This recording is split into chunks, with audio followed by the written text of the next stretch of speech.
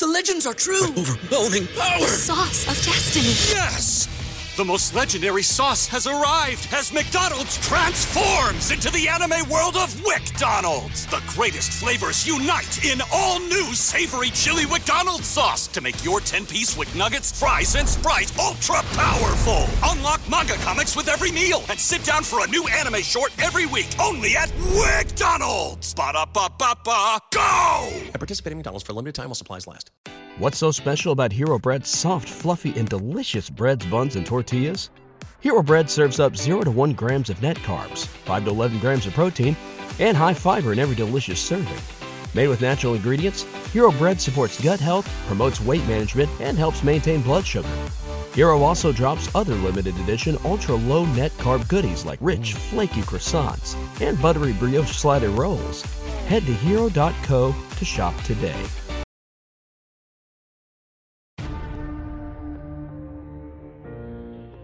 When it comes to the fight against insurance companies, large corporations, and the healthcare industry, injured victims are always the underdog. But that doesn't worry us. At Messa & Associates, we're an injury law firm from Philadelphia, and we come to fight. Our clients know that they've got representation with a chip on its shoulder, and it's the same chip that makes Philly the toughest city in the country. Call 215-568-3500 or visit us online at messalaw.com. Messa & Associates, the toughest injury firm in Philadelphia.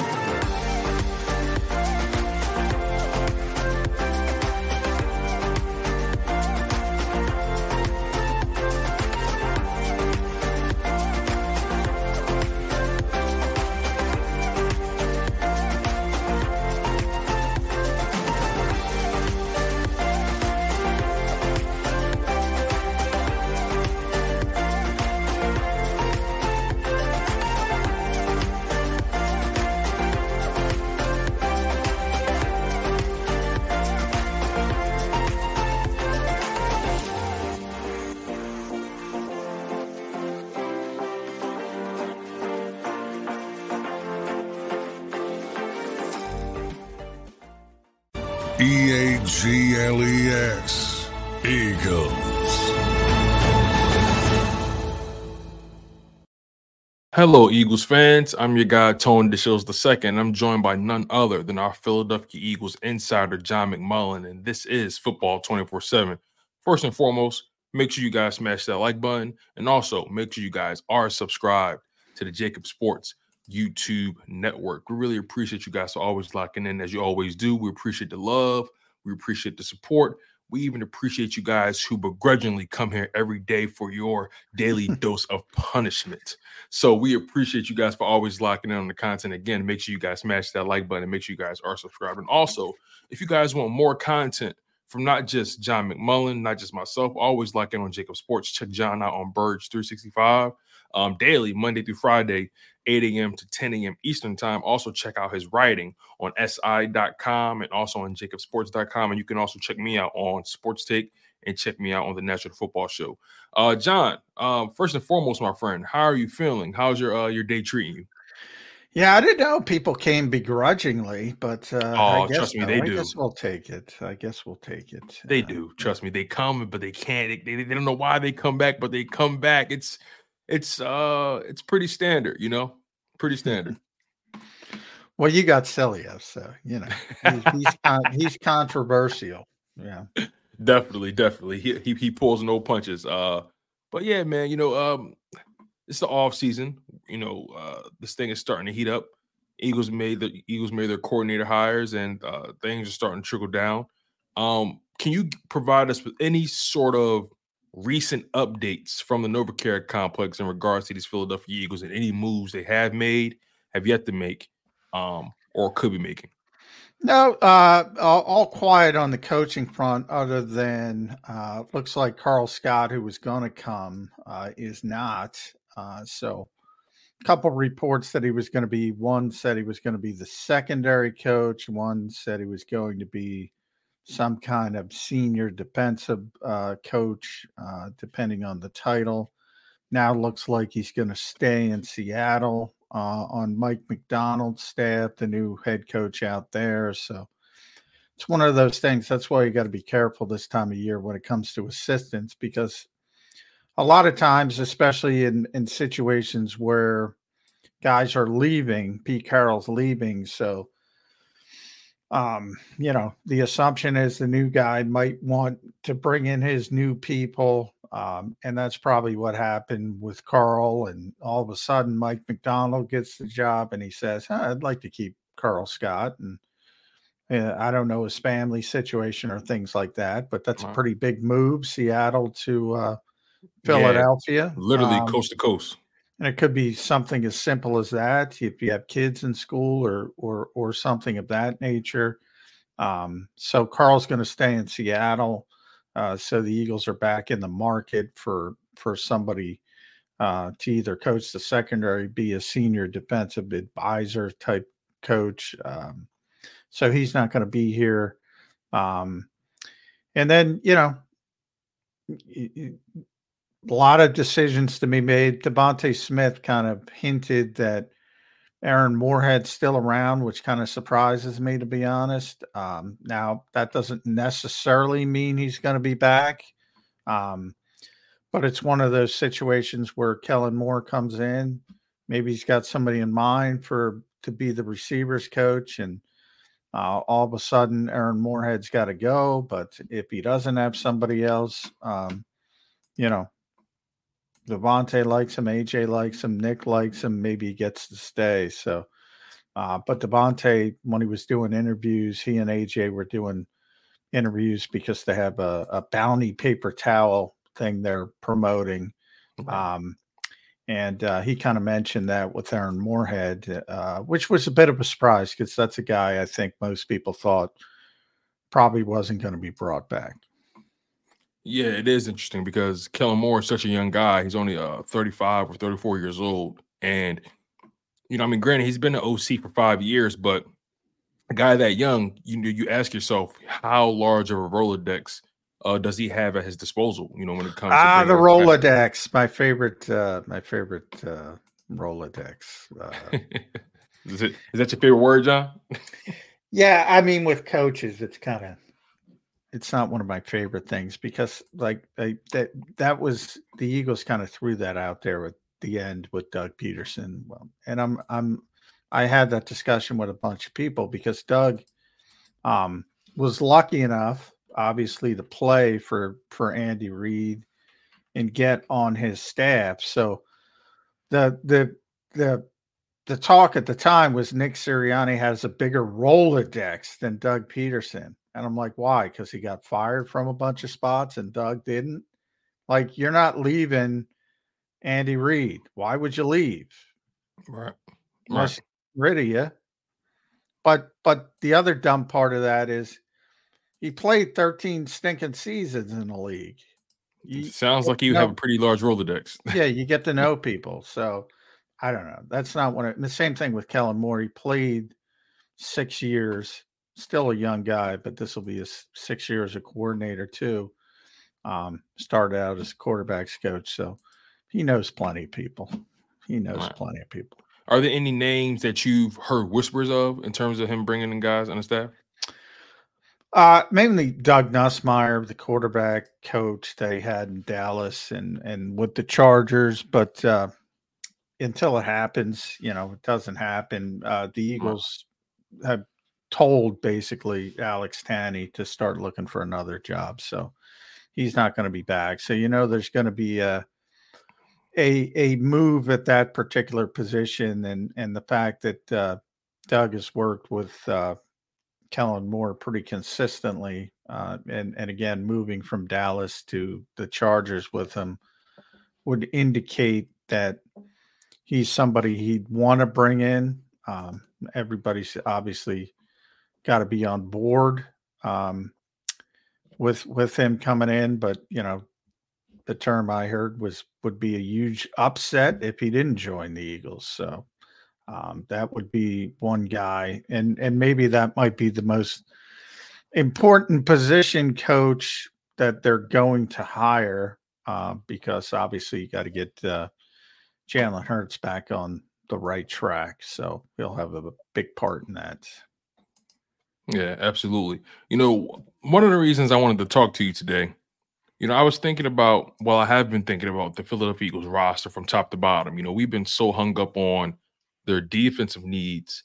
To a certain extent, I feel the offensive needs are kind of being overlooked. And, just at face value, looking at this roster from top to bottom and looking at position group by position group and the different amount of resources allocated to each group, this Philadelphia Eagles team lacks a lot of depth. And, I want to start on the offensive side, the running back room. Kenny Gainwell and some guy named Lou Nichols III. Poor Lou, man. I don't mean any great. disrespect. Lou was a great college player, man. Great college player. Look, I don't mean any disrespect. I'm sure his resume is legitimate in college. But I'm curious to know, when you think about this team, right, on offense, again, I mentioned the running back position, Kenny Gainwell. Then at the wide receiver position, A.J. Brown, Devontae Smith, Britton Covey is a specialist for the most part. I mean, other than that, who can you really put stock in? And then Dallas Goedert, Grant Calcaterra, can he stay healthy? Can Dallas Goedert stay healthy? Beyond those guys, okay, Noah Togiai. Tungiai. Noah Tungiai, excuse me. But I bring all that up because I'm curious to know, when you look at this Philadelphia Eagles offense, which is supposed to be their strongest group, how strong can they really be with this lack of depth? Yeah, I don't. They got to get better depth wise, but I don't know if you can look at any team, and if you have to replace players like A.J. Brown or Devontae Smith or Dallas Goedert or Lane Johnson or Jason Kelsey. I don't know if anybody's equipped to do that. So I think a lot of that is a little bit overblown, because when you lose players like that, it's not like other teams have, we'll just stick somebody else in, then they're perform at that level. But you certainly want better depth. You want to be able to have guys that can at least persevere if they're forced into action. And some guys did. Kaylee Ringo. You bring up Lou Nichols. I wasn't going to go here, but that's a guy I think you might be talking about next summer, because he got here late. He was a draft pick of Green Bay. He led the nation in rushing at Central Michigan. He's a big, powerful back. He's got a little bit of Isaiah Pacheco in him. When he runs hard, but he was here. He got here late, so it's not going to make two when you have veteran running backs. But next summer he might. I'm just saying, put a pin in that for now. But he might turn into something. Right. And you're absolutely right. And look, again, I know Lou Nichols kind of caught a straight bullet just now, but I guess my overall point is the fact that they have their problems, I think, are much larger than just the defense. And also, I say all that to say, some people look at this as a 1-year fix. I do not. How do you, when you think about all the things the Philadelphia Eagles have to do on this team, what's the length of this fix, right? Do you see this as a 2-year fix, 3-year fix, one-off? How are you gauging this? This is, there's teams that go from worst to first in the NFL every season now. It's not like basketball where you're going to be down for 10 years if you don't make the right decision, or you don't lose enough, or you don't get a top 5 pick. You can turn things around quickly in the NFL. Are they going to be a Super Bowl contender? I doubt it. Howie's going to have to make a lot of right decisions all over the place, free agency, the draft. But, he's done it before. He's had those types of seasons. So, yeah, you can turn around things pretty quickly. If you look at Detroit, and, their draft with, they got a lot of crap for drafting Gibbs and had the big fumble, which didn't help him, but he was a phenomenal player for them during the season. Jack Campbell, a lot of people criticized him. Then they go to the second round. They get Brian Branch and Sam Laporta. I mean, contributor. There's 4 guys, 4 high-level players from the draft. Something like that happens. The Eagles have 3 picks in the top 54, I think. If they get 3 contributors like that, it's going to turn around pretty quickly. But you got to hit. You got to make good decisions, certainly in free agency. And Howie's proven he can do that in the past. And then health is a big part of it as well. You got to stay healthy, and they weren't as healthy this season. But they could turn around things very quickly. My concern is the off-the-field stuff, the coaching stuff. I don't think I've been pretty above board.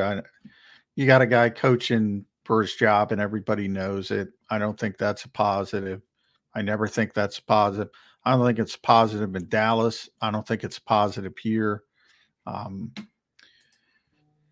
like it's funny because I like, Vic Fangio as a defensive coordinator. Don't like the scheme, but nobody's going to criticize Vic as a coach.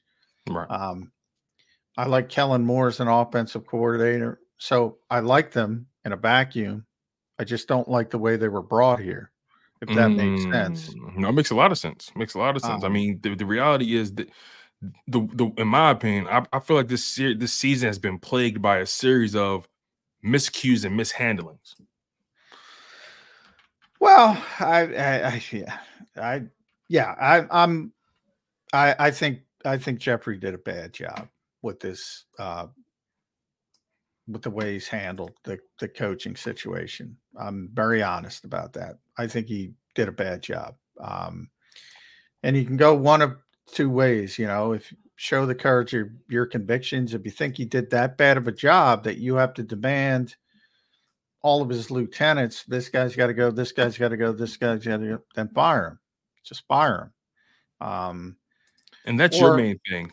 Don't be 1 foot in, 1 foot out. Don't straddle the fence. Exactly. If it was bad enough to fire his entire staff, why keep him in the building? Yeah, and certain guys will be back. Obviously, Stout's going to be back, and of course, I just mentioned Aaron Moorhead. We'll see. There's no guarantee he's going to be back, but there's a few other guys. Kevin Petula is going to be here, so it's not going to be the whole staff, but it's going to be a significant portion of it. And look, if you don't have that kind of confidence in the head coach to pick assistant coaches and things of that nature, then, what are we doing? As I said, so fire him, and show the courage of your convictions. But right now as you mentioned, it feels like 1 foot in, 1 foot out. You have a bunch of, contingency plans, whether it's Kellen Moore, whether it's Vic, and that can go in a negative direction. If there's an obvious heir apparent in case things go badly early in the season, so many things. You never want to have a lame duck coach. Nick's not on the final year of his deal, so he's not a lame duck from that standpoint. You never want that, but you also never want somebody to be perceived as coaching for his job. And that's everybody in this league perceives that Nick Sirianni's coaching for his job. And that's never a good thing, because at the first sign of adversity, sometimes it's human nature for guys to say, well, he's not going to be here next year anyway. And that can take things in a really, really bad direction. That begs the question, is this setting up for, I don't know, power struggle between Nick Sirianni and Kellen Moore when it comes to this offense? Because I'm based off everything you're saying, this is not a favorable situation for anybody involved. Do you see power struggle brewing? I don't know Kellen, haven't met him yet. Going to talk to John Machado, covered him for years in Dallas, tomorrow on the show. So people should tune in to Birds 365 for that to Definitely. get their Machado does a Kellen, great job, by the way. yeah, Kellen Moore info. I don't know him. I haven't met him yet. But there is no power struggle because Jeffrey Lurie defined it. It's his offense. Wow. You know, they'll call it the Eagles offense. They'll call it our offense. But he's got the final say. So it's his offense. So there is no power struggle.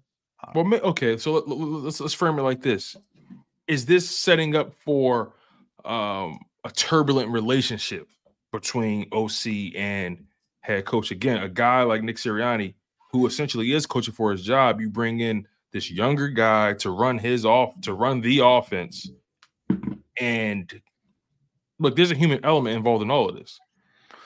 There's no way that we can. I'm not saying you're saying this, but there's no way that the people can expect that relationship to just be smooth sailing, knowing what we know about Nick Sirianni's situation. I wouldn't, but and the term I've heard coined a few times is he thought people got too comfortable, and he wants them to be uncomfortable. Yes, okay.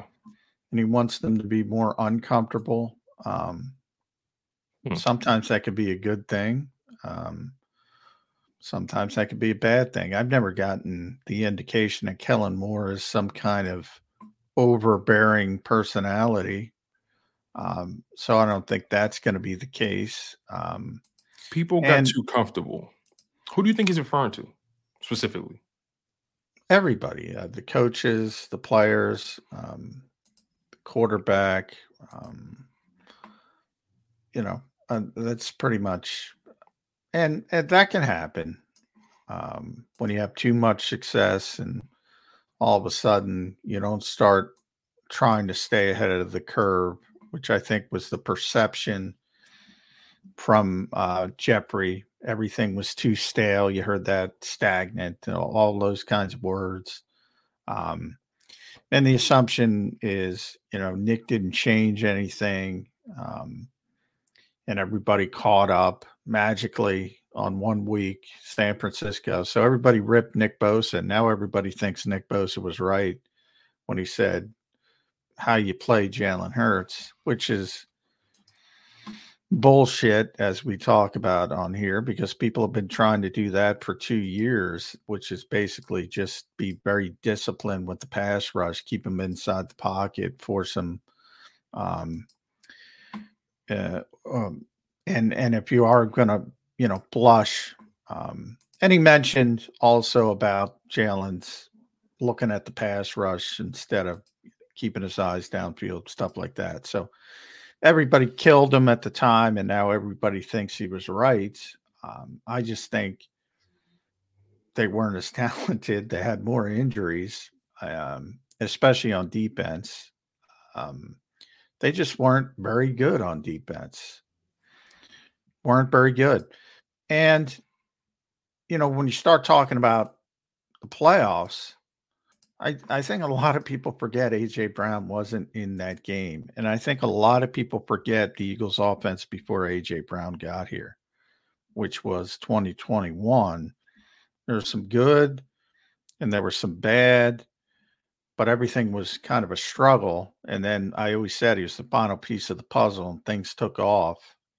But you're paying, and obviously the contract kicks in March or going into the season, but they believe Jalen Hurts is their franchise quarterback, and when you give a guy that kind of contract, you would like to believe that he can elevate beyond just one player being out. And granted that one player is a huge piece of the puzzle, but I always feel like I would like to think the quarterback is a much larger piece of the puzzle. Well, the quarterback is, because it's obviously the most important position on the field. But and I also would like to think Jalen Hurts has improved as a quarterback since 2021. Yeah, and I think he has, but he was also didn't look as healthy as he had in prior seasons. And We know the knee injury. Maybe there were some other things because really, if you go back even early in the season before he hurt his knee, he didn't look like he had the same burst. So maybe something else was going on. And he didn't play. He didn't play well down the stretch, and he started getting back into some bad habits. Flushing immediately instead of trying to climb the pocket, manipulate the pocket, extend plays that way. And once you start doing that, teams try to take advantage of it. And I think teams did a good job with their adjustments, and the Eagles didn't do a good job adjusting back. But yeah, he's got to play better. I mean, in a lot of ways, because all the coaching stuff, he's kind of skating by. He played really poorly down the stretch, which was a disappointment. Could that be the comfortable thing that Jeffrey's talking about? Like, yeah, the onus is on the quarterback to definitely avoid the bad habits, but also the onus is also on the coaching staff to monitor the quarterback's bad habits and try to keep them at bay, right? Yeah, I don't know. I think it had more to do with Brian Johnson being close to him and wanting more of a bad cop, which the same. They said the same thing with Carson Wentz and Preston. Yeah, I was going to say the John DeFilippo thing was, in my opinion, to Jalen Hurts' benefit because he was a no nonsense and he was very rigid with what he wanted from the quarterback. Yeah, John is, but and you try to blame it on assistant coaches, and I mean, it drives me insane. Mm-hmm. It's the players. It's the players. You're not winning 14 games because the coaching staff is doing this phenomenal. I get, like I said, when I'm watching the championship games, all anybody talks about are the coaches. It's absurd to me. It really is. In the moment, as I said, they'll say, "Oh, so and so made a great play. Jameson Williams made a great play." On the reverse and scoring a touchdown, and then it's back to the coaches, and then it's back to the coaches, and then it's back to the coaches. Let me ask you this question that just popped into my head, and it's in relation to what we're talking about here. Let's say an average NFL team, 8-9. Average NFL team, 8-9 record. How many wins does a great coach add on to that 8-9 record, and how many losses does a bad coach add on to that record? You can lose more than you win. You can lose more than you win. You might, if you have Bill Belichick in his prime or Andy Reid in the prime, you give everybody the same roster, they're probably going to win one or two more games than an average coach. And a bad coach can definitely lose some games with some poor decision making. If you look at the advanced stats and the decision making, nobody helped their team more. Again, I say ironically than Dan Campbell this year, because he was ahead of the curve. He was ahead of the curve in the fact that, again, ironically, goes for it so much on fourth down. Typically, that's a good thing because it puts so much pressure on the opposing team. You got to defend. Makes common sense. You got to defend 4 downs instead of 3 downs. It's a hell of a lot easier to get 10 yards and 4 downs than 10 yards and 3 downs. I'm surprised it took this long for somebody to go in that direction. So he was the coach that was helping his team the most by his decision. Wasn't Doug Peterson kind of on that curve as well? I mean, he was going for it a lot. Doug was ahead of the curve in definitely in 2017. And that was big for the Eagles. And now Dan was this year. Dan kind of blew it up this year. And then people talk about Brandon Staley not being as successful with it. And it's easy, but some of his decision making was just whoa. He would go for it on fourth down at his own 15, at his own 20. I'm like, Brandon, I'm all for aggressiveness, but time. Yeah, well, the time is when you make it, and the place is when you don't make it. So I mean, that's yeah. I mean, generally, Dan would go minus 40.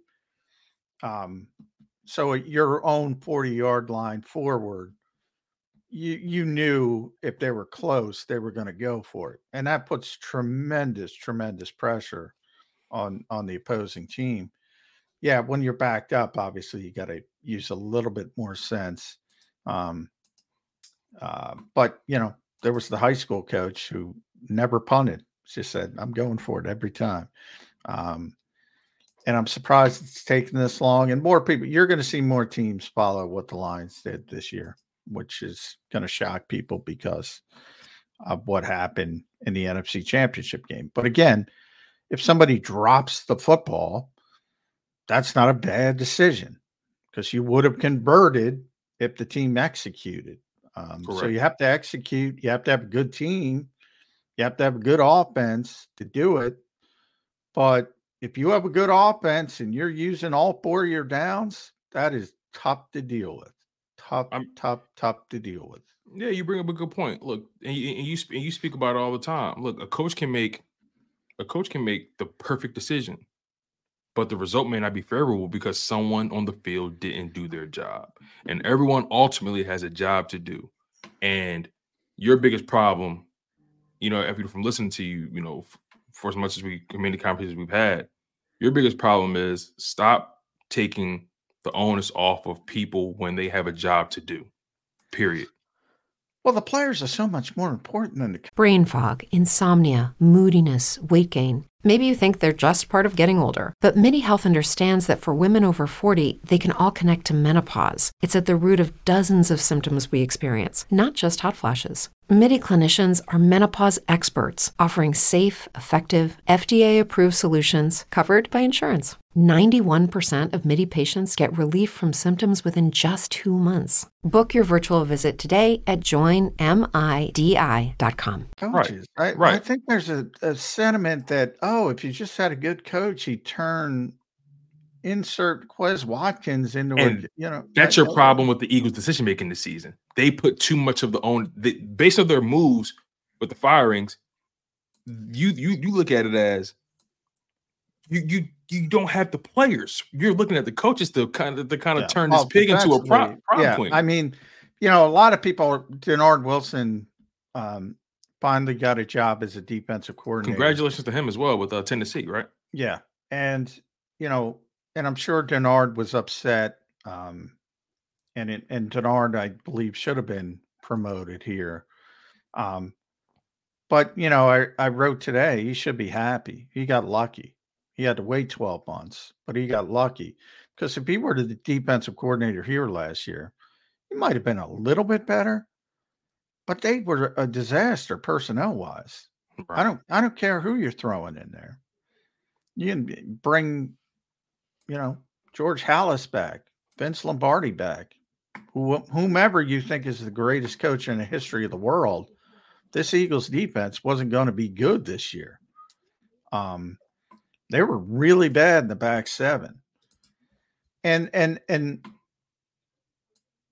it wasn't going to change with Denard Wilson. And the same thing. So what would have happened is, Vic didn't want to be in Miami. Vic would have been here. Same thing would have happened. Maybe they have the 20th ranked defense, and the Eagles would have done the same thing. They would have blown out Denard Wilson after 1 year because he didn't do a good enough job, and they would have brought Vic Fangio. So now he has a legitimate opportunity with a rookie head coach that's an offensive-minded guy. Nobody gets a long rope in today's NFL, but he'll get a longer rope to learn on the job and grow on the job. And he wouldn't have gotten that here.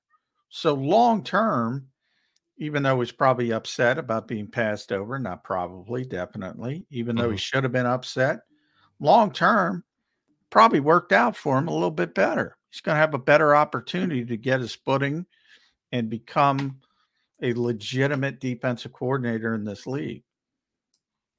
Yeah, you bring up a good point. Real quick before we get out of here, I kind of want to shift a little bit. I kind of want to talk to you about the idea of roster building in the NFL as it pertains to the Philadelphia Eagles.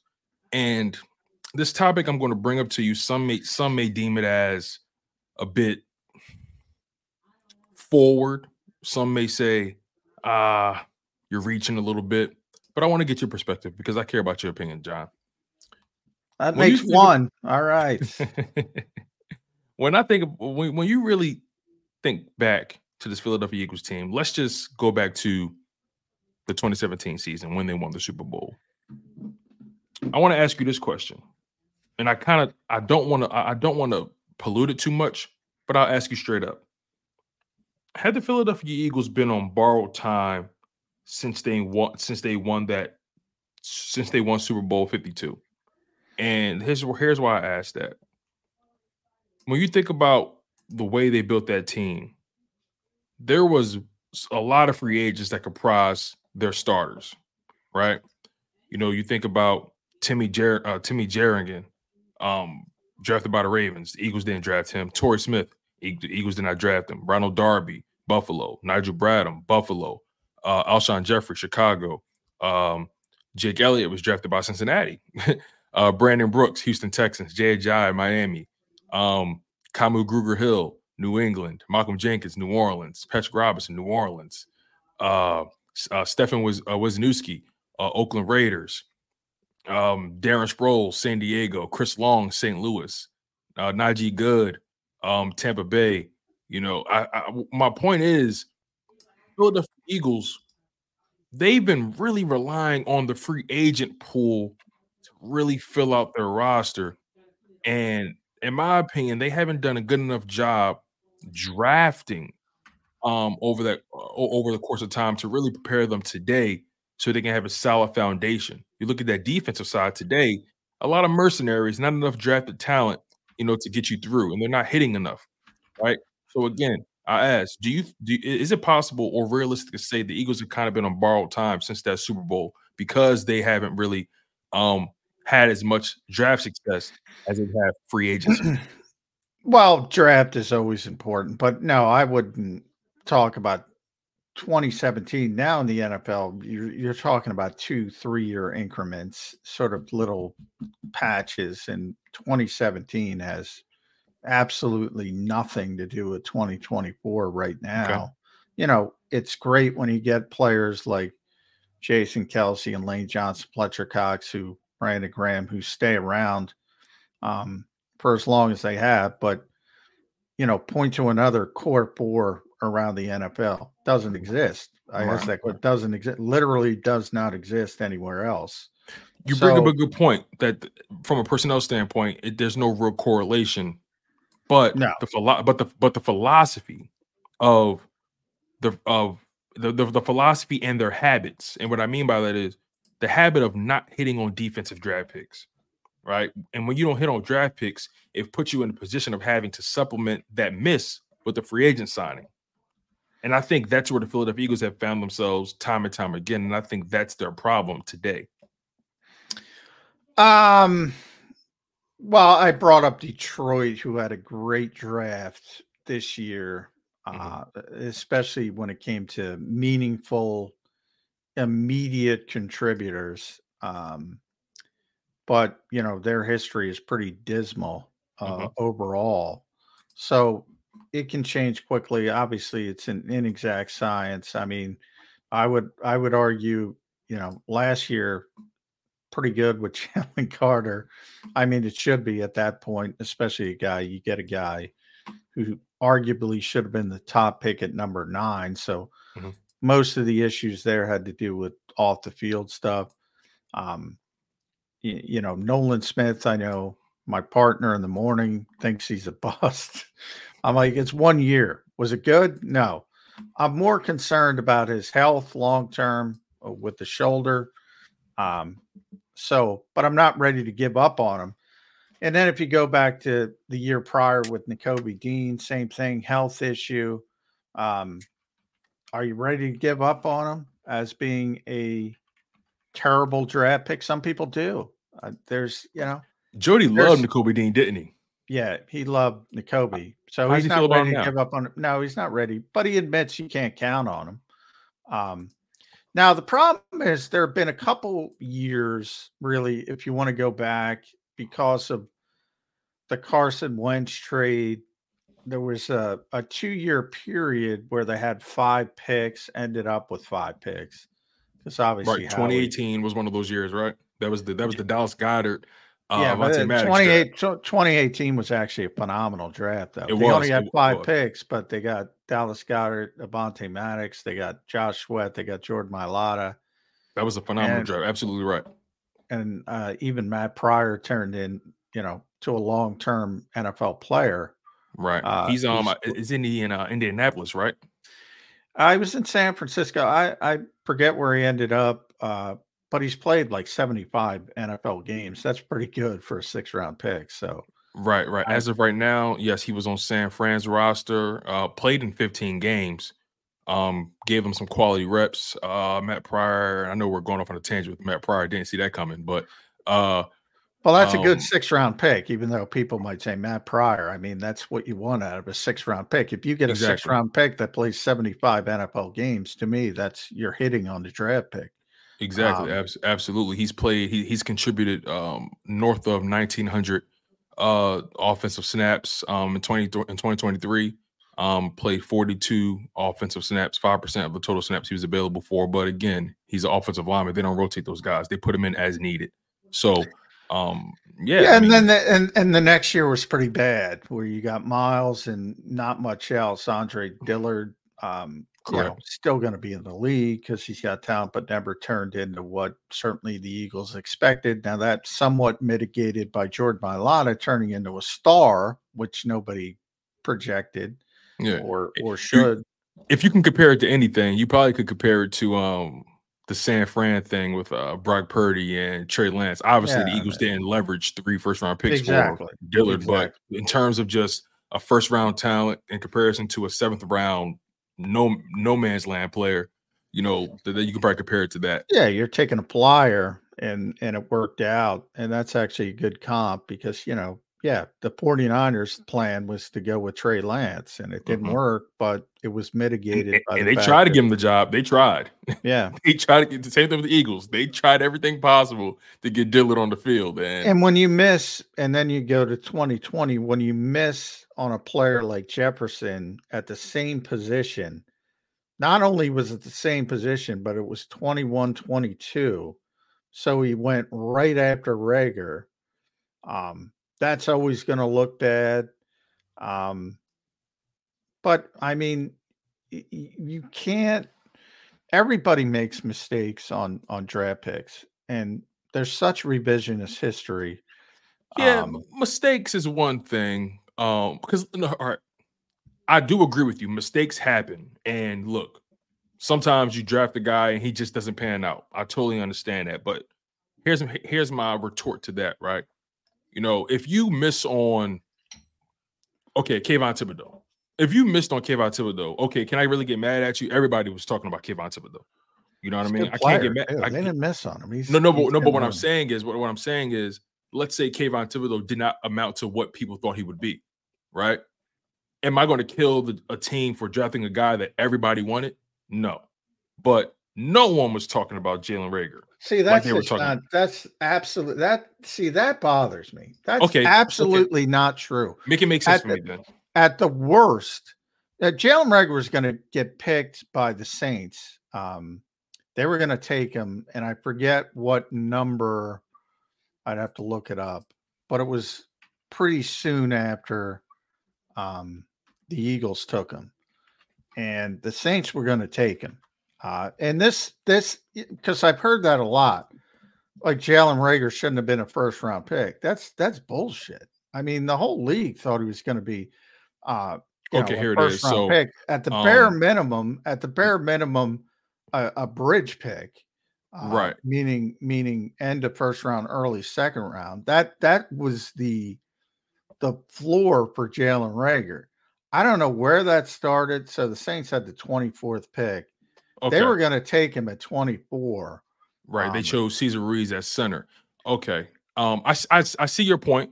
I see your point. Now the problem I is raise you. it's not only Jefferson because Ayuk won at 25, and he's turned into a great player. So yeah, it looks bad, but this nonsense that the Eagles were the only team going to take Jalen Reagor, and he would have been like a 3rd-round pick if they. I mean, I don't know where that comes from. That's just blatant revisionist history. He was a big-time prospect who didn't live up to the hype. You take a look at Minnesota gets Jefferson, who's, and by the way, he went 22nd.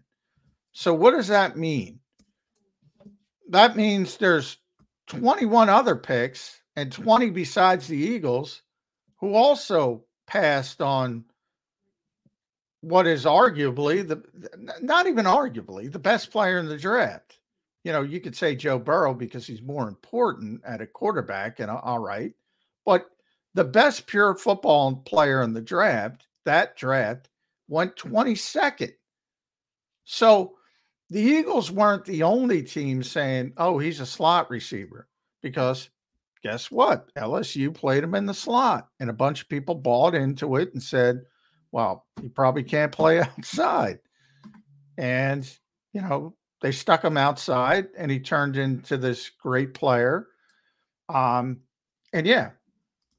by the way, they also, as I also point out, they had a high volume quarterback who throws for a ton of yards, no matter who he has. And if he would have came here, it wouldn't have been the same. That's another thing. Fit matters. And the same team took Jeff Gladney, rest his soul, because he passed away in a car accident. Right. In the 1st round, who was a bust before he got into problems. So the same team had 2 first-round picks. Yeah, they hit on one. They missed really poorly on the other. There's so much revisionist history when it comes to the draft. They certainly missed the pick. But overall, getting back to the original point, 2021 was a good draft. Right.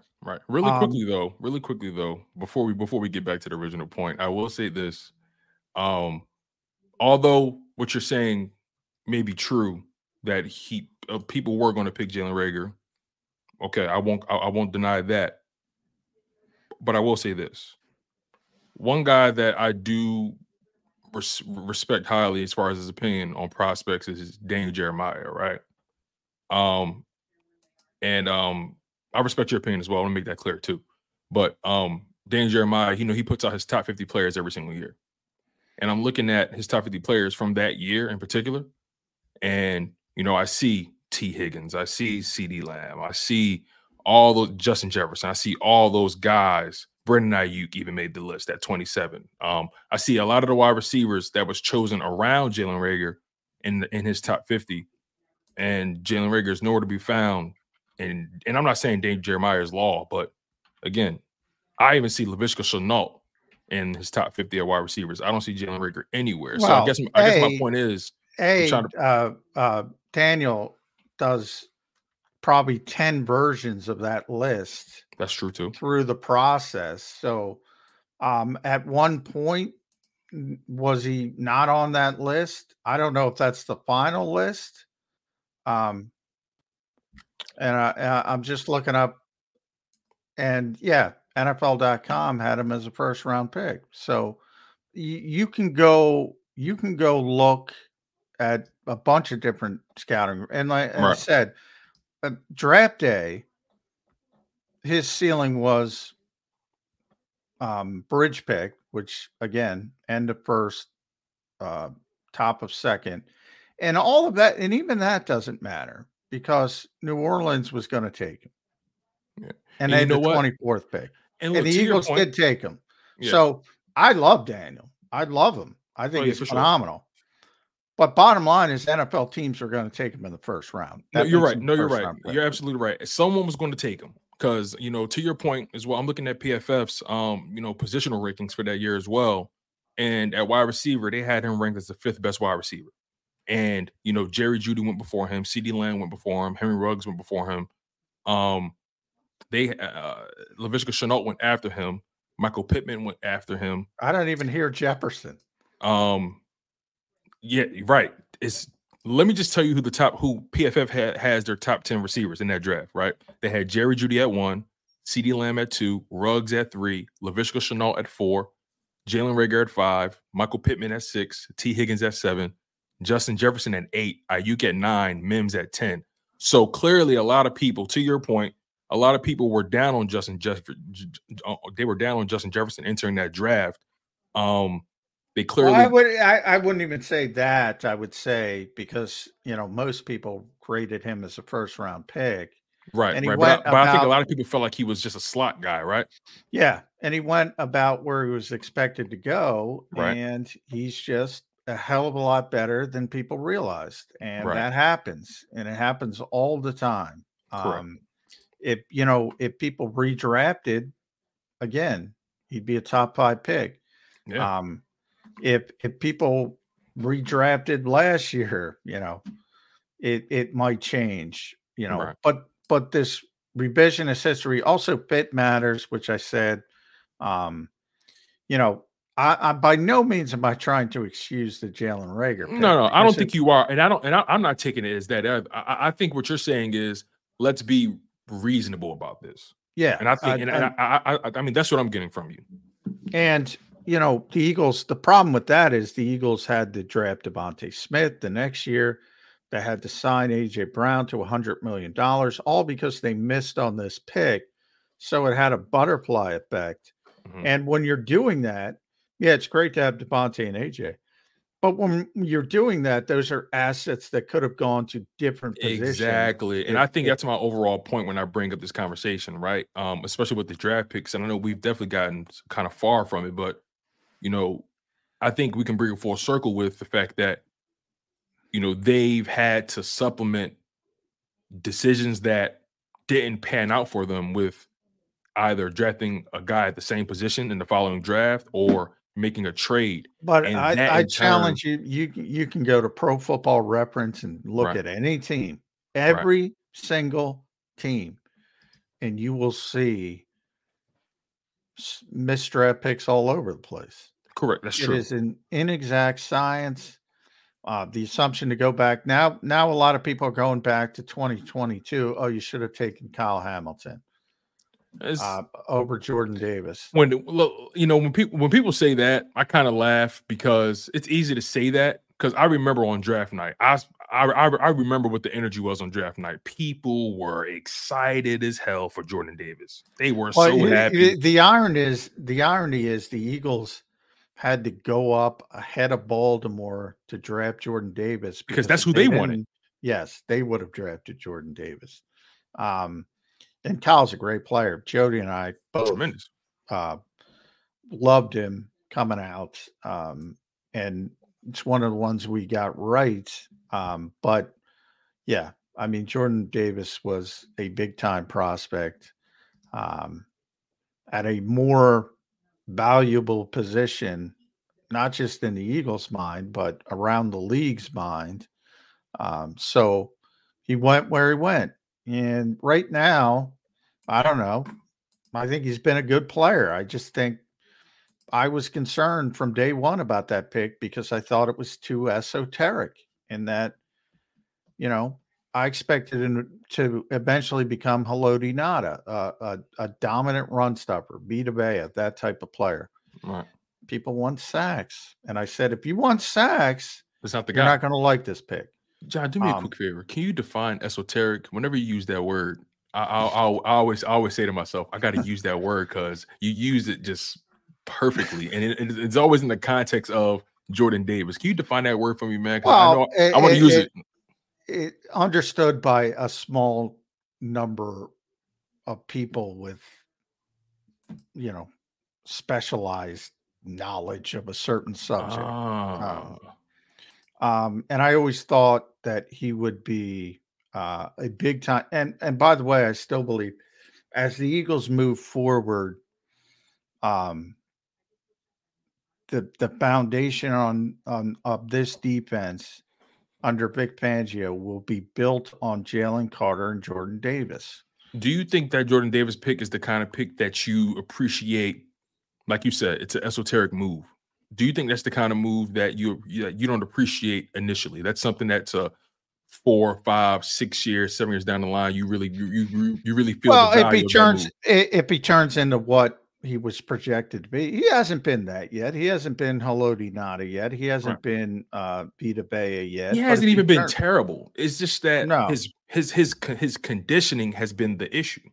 Yeah, that's part of it. And if he turns into Vita Bea, yes, he'll be appreciated down the road, but it'll take a while. So I don't know how you see these two players. Because I know you said Vita Vea. I know I've heard of Vince Wilfork. I don't know how you tier those two players. Vince is in that category as well. Right. So what would you, if you had to use players as the metric, what's the floor and what's the ceiling for a guy like Jordan Davis if you're using two players as the ceiling and the floor? Well, the ceiling is Haloti Nada. That's what I always said is the ceiling. The floor, you've already seen the floor because he's pretty good now. And he can get a lot better. So is he the dominant player, the dominant run stuffer you want? He was for about 8 games. And again, some of the conditioning issues, which ironically, I mean, for 300, just from a cosmetic standpoint, like he doesn't look out of shape, but there's a big difference between cosmetic shape and NFL shape. And he didn't play a lot at Georgia because they're so gifted and talented up and down. They rotate. So he wasn't asked to play 50 snaps. And here you want him, 50 might be a little bit high for him, but you want him consistently near the 40 mark. And will he ever get there? He better. And the same thing happened with Jalen Carter. Now, Jalen's got to be out there basically every play. That's where you want to get Jalen Carter. You want to get Jalen Carter into the Aaron Donald realm. Yeah, into the Fletcher Cox, because Fletcher Cox, he actually, a lot of people don't realize this. Fletcher early in his, like in that first half of his career, even maybe the third of the way into his career, Fletcher was regularly flirting around 70-80% of the snaps regularly. And I would argue you want to even go higher with Jalen Carter if you can, because he's, like I said, he's so gifted. If he can handle it, you don't want him to come off very often. Now, the Eagles have always believed in rotating and coming at you in those waves, so they're probably not going to go to that extreme. But there are certain guys, mainly edge rushers, the Aiden Hutchinsons of the world, another pick for Detroit. Max Crosby. Max Crosby's a freak. I try not to compare people to him. Yeah, they never leave the field. Ever. His motor is almost unrealistic. His motor is Madden level. But to your point about Aaron Donald, this past season in 2023, he accounted for 81% of the defensive snaps. In 2022, 89%. 2021, 90%. That was the first and only year he went over 1,000 snaps on defense. And I think 2021 was the year that they won that Super Bowl. So he gave them his all in that Super Bowl year, and lo and behold, it paid off. Yeah. So they're people think of defensive line. I think more so in Philadelphia because it has been such a rotational position here, but not for everybody. There are guys who rarely leave the field, and not a lot, but there are guys who rarely leave the field. And Jalen Carter's so gifted that if he can do it, I would want to turn him into that type of player. I don't know if he can do it though. Okay. Final question, John, before we get out of here. And it pertains to what we're talking about, these Georgia guys. Obviously they come from a program where they were being rotated, right? We talked about it. So much, they were so deep on those rosters. Some players had to transfer, some players barely got into the rotation, so on and so forth. And they were also dominating teams. So they didn't have to keep certain guys in like Jordan Davis and Jalen Carter. Yeah. I say all that to say, and you said it, cosmetically, Jordan Davis looked like he was in shape. Jalen Carter, same thing, but still there's a difference. How do they improve? Is that something, in your opinion, in your experience, is that something that you've seen improve over the offseason, or is something that just improves as the guys get deeper into their careers? Oh yeah, that's off-season stuff. That's, when guys are working out and left to their own devices, and you'll see workout videos, and that's sort of where you work on that kind of stuff and get in that kind of shape and being, and some guys do it and some guys don't. And it's kind of the new era of the NFL. It's like the really, truly great players do so much work on their own to get to that level of physical shape. Christian McCaffrey, a different position, obviously, but I mean, that guy's just, talk to Colin Thompson about him occasionally. It's just unbelievable. Randy Moss is a guy it was because I got to cover, and Randy had the reputation of taking plays off, and guy never missed a practice, but not a game. He tore his hamstring in I don't know, 7th, 8th season. He had never missed a game to that point, and he never missed a practice. And, people had this thought process of him that he was just a physical freak. No, if you're that gifted, you're a physical freak, but you work your ass off on top of it. Right.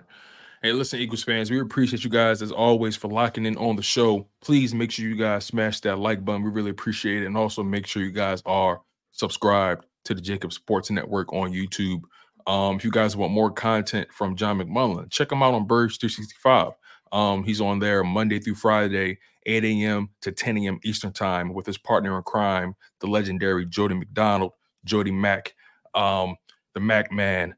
On top of that, make sure you guys check out John's articles on si.com and also on jacobsports.com. He does great work covering the Philadelphia Eagles. Very insightful, very objective, very clean writing. And I appreciate John, as always, for providing his time to the platform. It means a lot to me. I know he's a busy guy, so I hope you guys appreciate him as well. Again, smash that like button and make sure you guys are subscribed to the Jacob Sports YouTube channel. He's John McMullen. I'm your guy, Tone DeShields II, and we'll see you guys next time. Take care.